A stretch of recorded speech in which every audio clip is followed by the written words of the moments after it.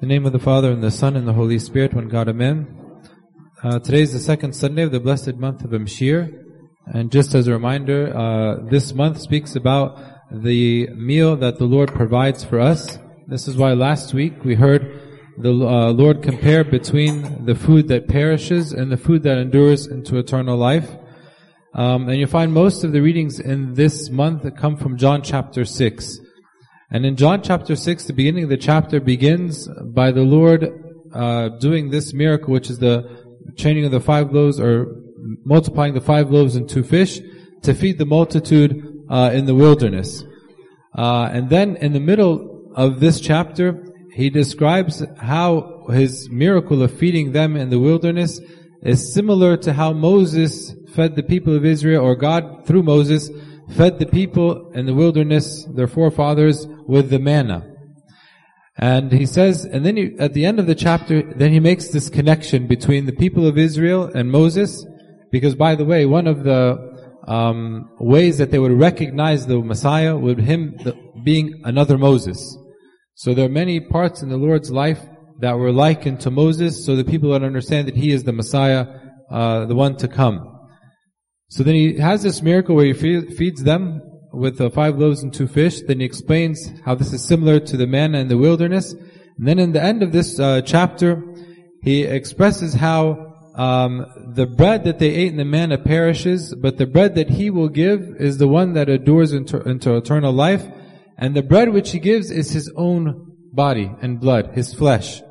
He says, I am the living bread which came down from heaven. If anyone eats this bread, he will live forever. And the bread that I shall give is my flesh, which I shall give for the life of the world.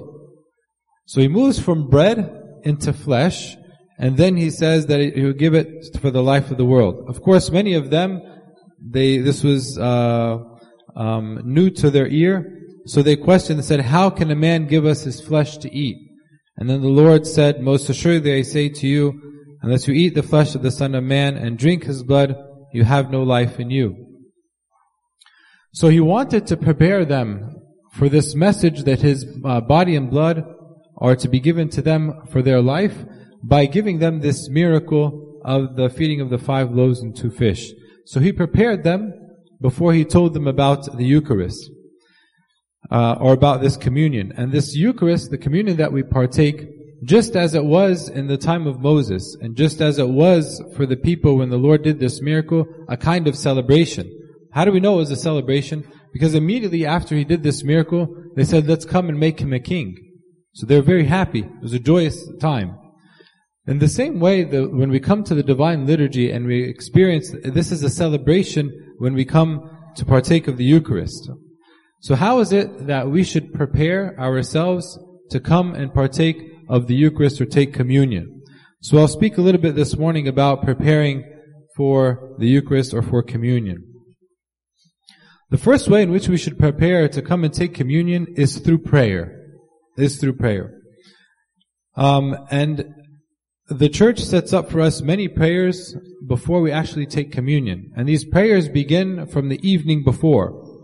And actually from the evening before until the time we take communion, we actually pray the whole Agbeya.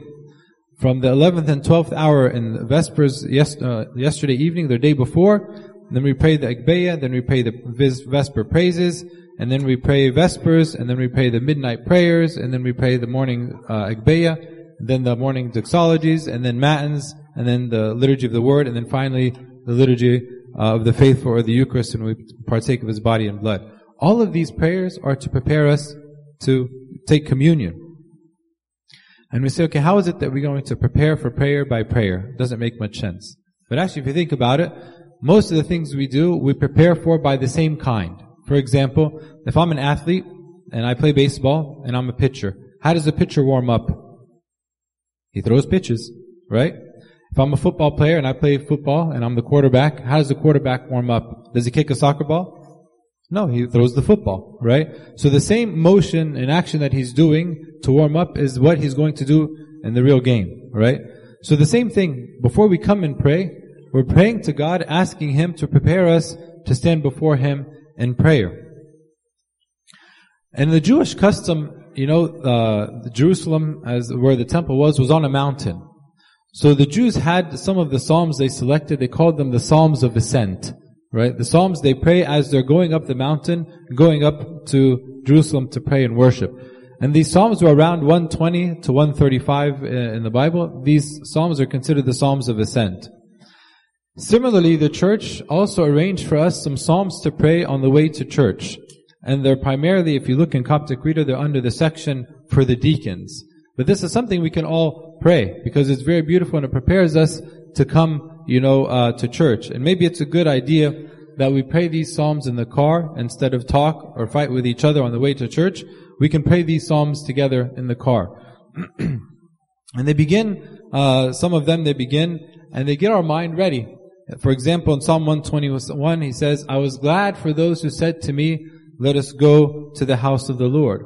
So again, reminding ourselves that this is a celebration, and we ought to be glad and privileged to come partake of the Eucharist. Then he says in Psalm 26, a beautiful psalm, he says, one thing I have asked the Lord, and this I will seek, that I should dwell in the house of the Lord all the days of my life, that I should behold the fair beauty of the Lord and visit His holy temple. So remind ourselves that this is the one thing that I desire in my life. And as I pray this psalm, I ask myself, is this really truly coming from my heart? Is this the one thing that I desire? That I come to the house of the Lord and to meet Him and see Him? And then as we enter the church, we pray Psalm 83. All of these, of course, are from the numbering, is from the Agbeya. We pray Psalm 83. How beloved are your dwellings, O Lord God of hosts. My soul longs and faints for the courts of the living God. So as we're entering into the church, when we look at the beauty of the church, we say, how wonderful is this place, and my soul longs to be in your presence. In the introduction to the midnight praises that we pray in the midnight, the tasbihah that we pray the night before, the very first thing before, as we begin the tasbihah, we begin the prayer, the very first thing is the hymn of Tenthino. And in this hymn we say what? Grant us sobriety, O Lord, that we may know how to stand before you at times of prayer. So we're praying to God to grant us the alertness and sobriety to stand up to pray to Him. Again, we begin by prayer. When we come to the church, if we come early, the parts in the Agbeya that we pray are the 3rd and 6th hour, usually on Sunday. But what about the first hour? The first hour actually should be prayed by us at home before we come. So sometimes we say, okay, I'm going to church today, so I don't need to pray my Agbeya this morning. But actually we do. We still need to pray our morning prayer, because when we come into church, we pray the 3rd and the 6th, hour. We prepare for prayer by prayer. Number 2 is we cultivate the right mindset. This is the second way how we prepare to come to celebrate the Divine Liturgy. What do I mean, cultivate the right mindset? Is I put in my mind that I'm going to do a heavenly function, because this is something that the angels do incessantly. And I'm coming to participate and share in the praise of the angels with, of course, and praising God.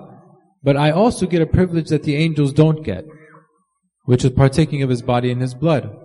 So I come with this mindset. So when I come to the liturgy, I need to remind myself to stay focused. When I mean stay focused, it's not just here and now, but I'm speaking like from the night before. My focus is to take communion from the night before. So is it fitting for us that I come maybe, and actually, by the way, Vespers is for everyone. It's not just for Abuna and some of the deacons and just maybe a few of the people. So it's for all of us. If you remember Ayam COVID, remember that? When everything was by registration, we had the highest attendance of Vespers during this time where it was, forbidden. Maybe because it was forbidden. Maybe we should go back and say, okay, no one can come to Vespers unless you sign up. Perhaps we'll get more of you here. But it's for everyone. So from the night before, we begin to prepare. So is it fitting for us to come to Vespers, then attend some of the praises, and then between this, I go home, and while I go home, I'm watching, social media. I'm scrolling through social media. I'm watching a movie or a show, or I'm playing video games. And then the next morning I come to the liturgy. Does it seem like this is the right place for this? It's not. It's not. Let's keep this right mindset from the night before, that tomorrow I'm going to go and partake of the Eucharist, which is the body and blood of the Lord. And we ought to keep this mindset of what we're doing and what we're preparing for. Also, anytime we go somewhere and we prepare, we often choose our clothing based on the event that I'm going to. And we spoke a lot about like how we dress and how it should be appropriate. But how about like the attention we give to what we come to present ourselves to the Lord with? For example, like if I go to a wedding or I'm going to a reception, the clothing is usually prepared well in advance, right? So, and then it's presentable. And it's usually the best thing that we have. And sometimes we buy something new just for this occasion. I'm not saying, gentlemen, I'm not telling the ladies to go buy new dresses every Sunday, okay? By all means. I'll get myself in trouble. Alright? But I'm saying that we should look and consider, okay, I'm going to partake of the Eucharist, so I should prepare my clothing from the day before. If it needs to be ironed, I iron. If it needs to be washed, it's washed, so it's ready. And this is not just simply so we can be on time, of course, but it shows God my eagerness to go and meet with Him when I'm preparing from the night before. Also, sleeping early, is a way, again, we prepare ourselves. It's very difficult to pay attention and to focus in church if you're tired. It's hard to do that for anything if you're tired, and especially when we come to church. So let's sleep early the night before. It's not a time for us to stay up late and, to do things that have nothing to do with our spiritual life. So the second way is cultivating the right mindset. Number 3 is by repentance. In St. Paul's letter to the Corinthians, look what he says to them in chapter 11. He says, "Therefore, whoever eats this bread and drinks this cup of the Lord in an unworthy manner will be guilty of the body and blood of the Lord." So he's saying for us to come and partake of the Eucharist, we have to be worthy. And he says if we take it in an unworthy manner, we'll be guilty of the body. Being guilty of the body meaning as like, this will be our condemnation. We'll be like those who crucified Him. Okay? And he says, how is it then that we prepare ourselves? He says, "But let a man examine himself." This is repentance. "Let a man examine himself, and so let him eat of the bread and drink of the cup." So before we come here, there should be some time for us to offer repentance between myself and God. If I can meet with my Father of Confession, great. But at least it's between me and God. Perhaps this time between Vespers and before I go to sleep would be a great time, for me to examine myself rather than playing and doing things that are useless. So repentance is the examining of one's heart and seeking forgiveness from God, and perhaps making a vow to change my life. If we look at the story of Zacchaeus that we're all familiar with, what happened was that he wanted to receive the Lord. He wanted to meet Him. This is why we come here. We want to meet the Lord in the Eucharist. And what happens is that the Lord finds him and He meets him, and then He receives him into His home. And we here, when we come and receive the Lord into our heart. And then when the Lord is in His home, He offers repentance. And says, I've cheated many people. Let me give half my money to the poor and the other half to those whom I cheated. So He offers this repentance. And in exchange for this, the Lord then tells him that salvation has come to this house. So he received this promise of salvation, but only after he repented, right? So it's imperative for us before we come partake of the Eucharist that we offer some kind of repentance. It's not fitting for us to come maybe late to the church, and then I come from the street and come straight, to communion. Where is the preparation of my heart and my mind to partake of the Eucharist? So there should be repentance. Number 4 is, I should be bringing an offering. I should be bringing something. And again, St. Paul's letter to the Corinthians, his first letter, in the last chapter, listen carefully to what he instructs them. He says, "Now concerning the collection for the saints," which is their offering for their brethren, he says, "As I have given orders to the churches of Galatia, so you must do also." So he ordered not only the Corinthians, but all the churches like Galatia, that they should come with some kind of offering for the collection of the saints. And he says, when should we do this? He says, "On the first day of the week, let each of you lay something aside." What's the first day of the week? This is the day of the Lord. This is Sunday. So when we come and worship, part of our worship is coming to offer Him something. And I know most of us, or a lot of us, we do things electronically, and we give a check at the end of the month, and that's it. But there's something to be said about coming to the church and offering Him something. right? When we do the offering of the lamb, we pray and we say, that we offer up to you your gifts that are yours. So if I come to church and have nothing to offer and I didn't offer anything, then what am I offering, right? Even if it's just $1, because if you do your tithe, electronically, fine. But maybe just bring $1. And you and your kids, we put like $1 into the donation box as a symbol that we're coming to offer something to Him. And it's not just money, but it's our service, it's our waking up early. It's, the sacrifice we make for the things we could be doing at this time. All of these things are offerings we bring to Him when we come to Him. And, in the Old Testament, this is something that's nothing new, but even in the Old Testament, the Lord tells the people of Israel, don't come to the house of God empty-handed. Don't come empty-handed. The offering that we come to offer is not because God needs it. But when we come to offer something, it's an expression of our gratitude and thanksgiving. تعرفين عندنا في بلدنا in Egypt, لما تتعزم عند حد, when you go to somebody's house, especially if they're going to be any food, بنقول عيب ندخل ولدينا فاضية. Exactly. Why? Because it's an expression of our gratitude and thanksgiving for hosting us, right? And this is just for earthly food at the end of the day. So what about the one who's hosting us, giving us heavenly food? مش عيب برضو نيجي بإيدينا فاضية, right? We should come with something to offer to Him. Offering what is ours is also a step in a path of offering ourselves as a living sacrifice. What do I mean? If I begin and offer the things that I have, this is preparing us and teaching us how not to offer our things and more things, but ultimately to offer ourselves as a living sacrifice. Ash-Shuhada, for example, do you think that they could be martyrs just from nowhere? No, they were able to give of themselves, their things first to God, and then they're able to give, their own life. Look what St. Paul says to the Romans. He says, I beseech you therefore, brethren, by the mercies of God, that you present your bodies a living sacrifice, wholly acceptable to God, which is your reasonable service. So when I come and offer to God my things, then I can offer to Him myself as well. It's not about now things that just for me, but it's about now offering myself even to God through service or martyrdom or however it is that we're called to offer ourselves to Him. The fifth way we prepare for the liturgy or communion is by reconciliation. If we say repentance is healing the relationship between myself and God, reconciliation is healing my relationship with me and my brethren. This is reconciliation. Seeking forgiveness for those whom we've offended and for those who have something against me.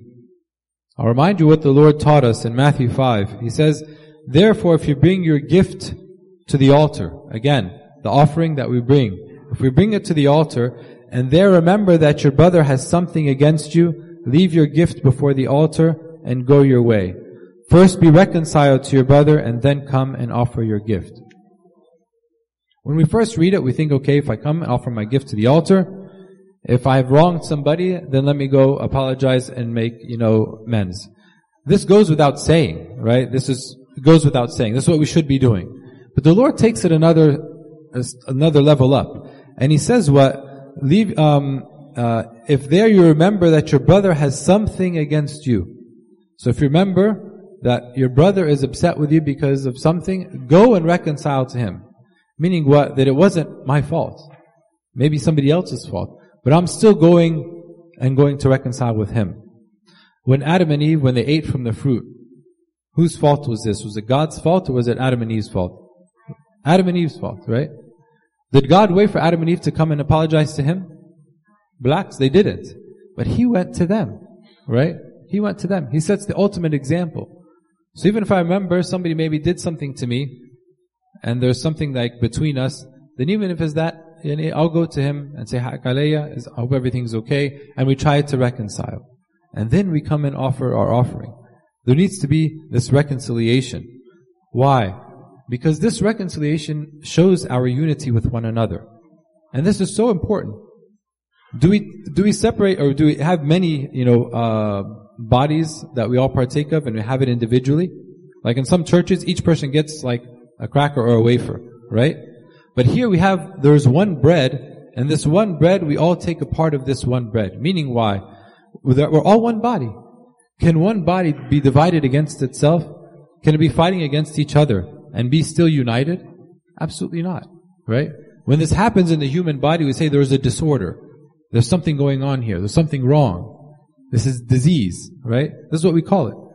So it's imperative that when we come to partake of the Eucharist, that we try as much as we can to reconcile. Because at the end of the day, we're coming to be united in the same body. The sixth way we can come and find a way to prepare for the Eucharist is to honor Him and His home.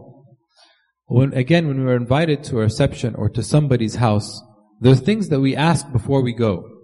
We ask, for example, can I bring any food with me? Can I bring something?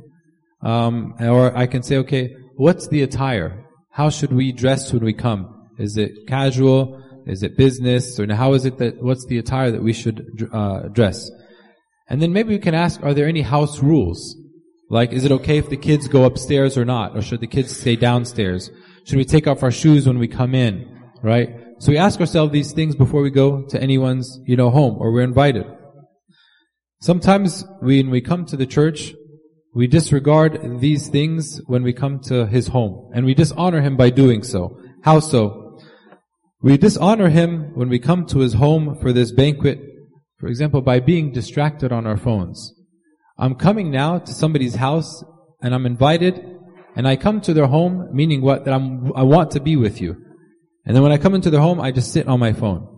How many of us would be insulted if we invited someone over, and it was an intimate invitation, wasn't a big gathering, it's just like one family or two families, and then while we're sitting together, they pull out their phone and they spend the time on their phone. We'll all be insulted. And maybe we won't say anything قدامهم because we don't want to embarrass them. بس بعد ما يمشوا نقول ايه مش هنعزمهم تاني. Why are we going to invite them again? They don't want to be here, right? So it's a dishonor to God when we come to His home and we spend the time texting somebody else, checking messages, checking the news, checking the score of the games, and even sometimes watching games and things in the church. It's a great dishonor that we do when we are distracted when we come to Him. And again, when I said about asking about the rules, the church gives us, a certain attire and how we should dress. When I come and I disregard this, and mind you, the way we dress to church it's for every time we come to church. It's not simply just for the divine liturgy. It isn't every time we come to the church. This is not His house. When we come, for example, to attend a wedding in the church, are we coming to some reception hall? Is it somewhere else, or is it still the church? It's still the church. And it deserves the same kind of honor and reverence and respect as we do when we come on Sunday, right? So the clothing choice shouldn't change in terms of, the rules in which I govern and how I dress. Not caring for His home. Again, when I go to somebody's house and I have my kids, and my kids maybe are running around, before I leave, and if I'm any keen, I'll go around and make sure my kids didn't mess up anything in the house. And if they left their socks somewhere, I'm going to pick them up. If they spilled some crackers, I'm going to go clean them up afterwards, right? So I'm taking care of the home, maybe perhaps better than I would my own home. So the same thing. When I honor this house, I honor it by taking care of it. I don't look and say, okay, there's something on the floor, I didn't throw it, so I'm just going to leave it. No. Caring for me, I'm going to pick it up even if I didn't do it, right? This is God's home. And this shows us honor and respect and gratitude that He invited us into His home. And lastly, we dishonor Him by coming late. I know I'm speaking to the choir because you're all here. I should probably give this point at the end of the liturgy, because all of you are here now. But coming late is a dishonor to Him. I know in our custom in Egypt, coming late is like fashionable, but it's not respectful, right? Because say if I'm going to invite you over to my house, and I say, okay, we're going to get together from like 2 to 5. And I make plans after 5, I'm going to get ready because I'm going to attend Vespers. If you come late and you leave late, then I can't attend Vespers or I can't attend whatever it is I have after because you stayed maybe late, right? For coming on time is showing honor and respect for the person in whose house we're coming.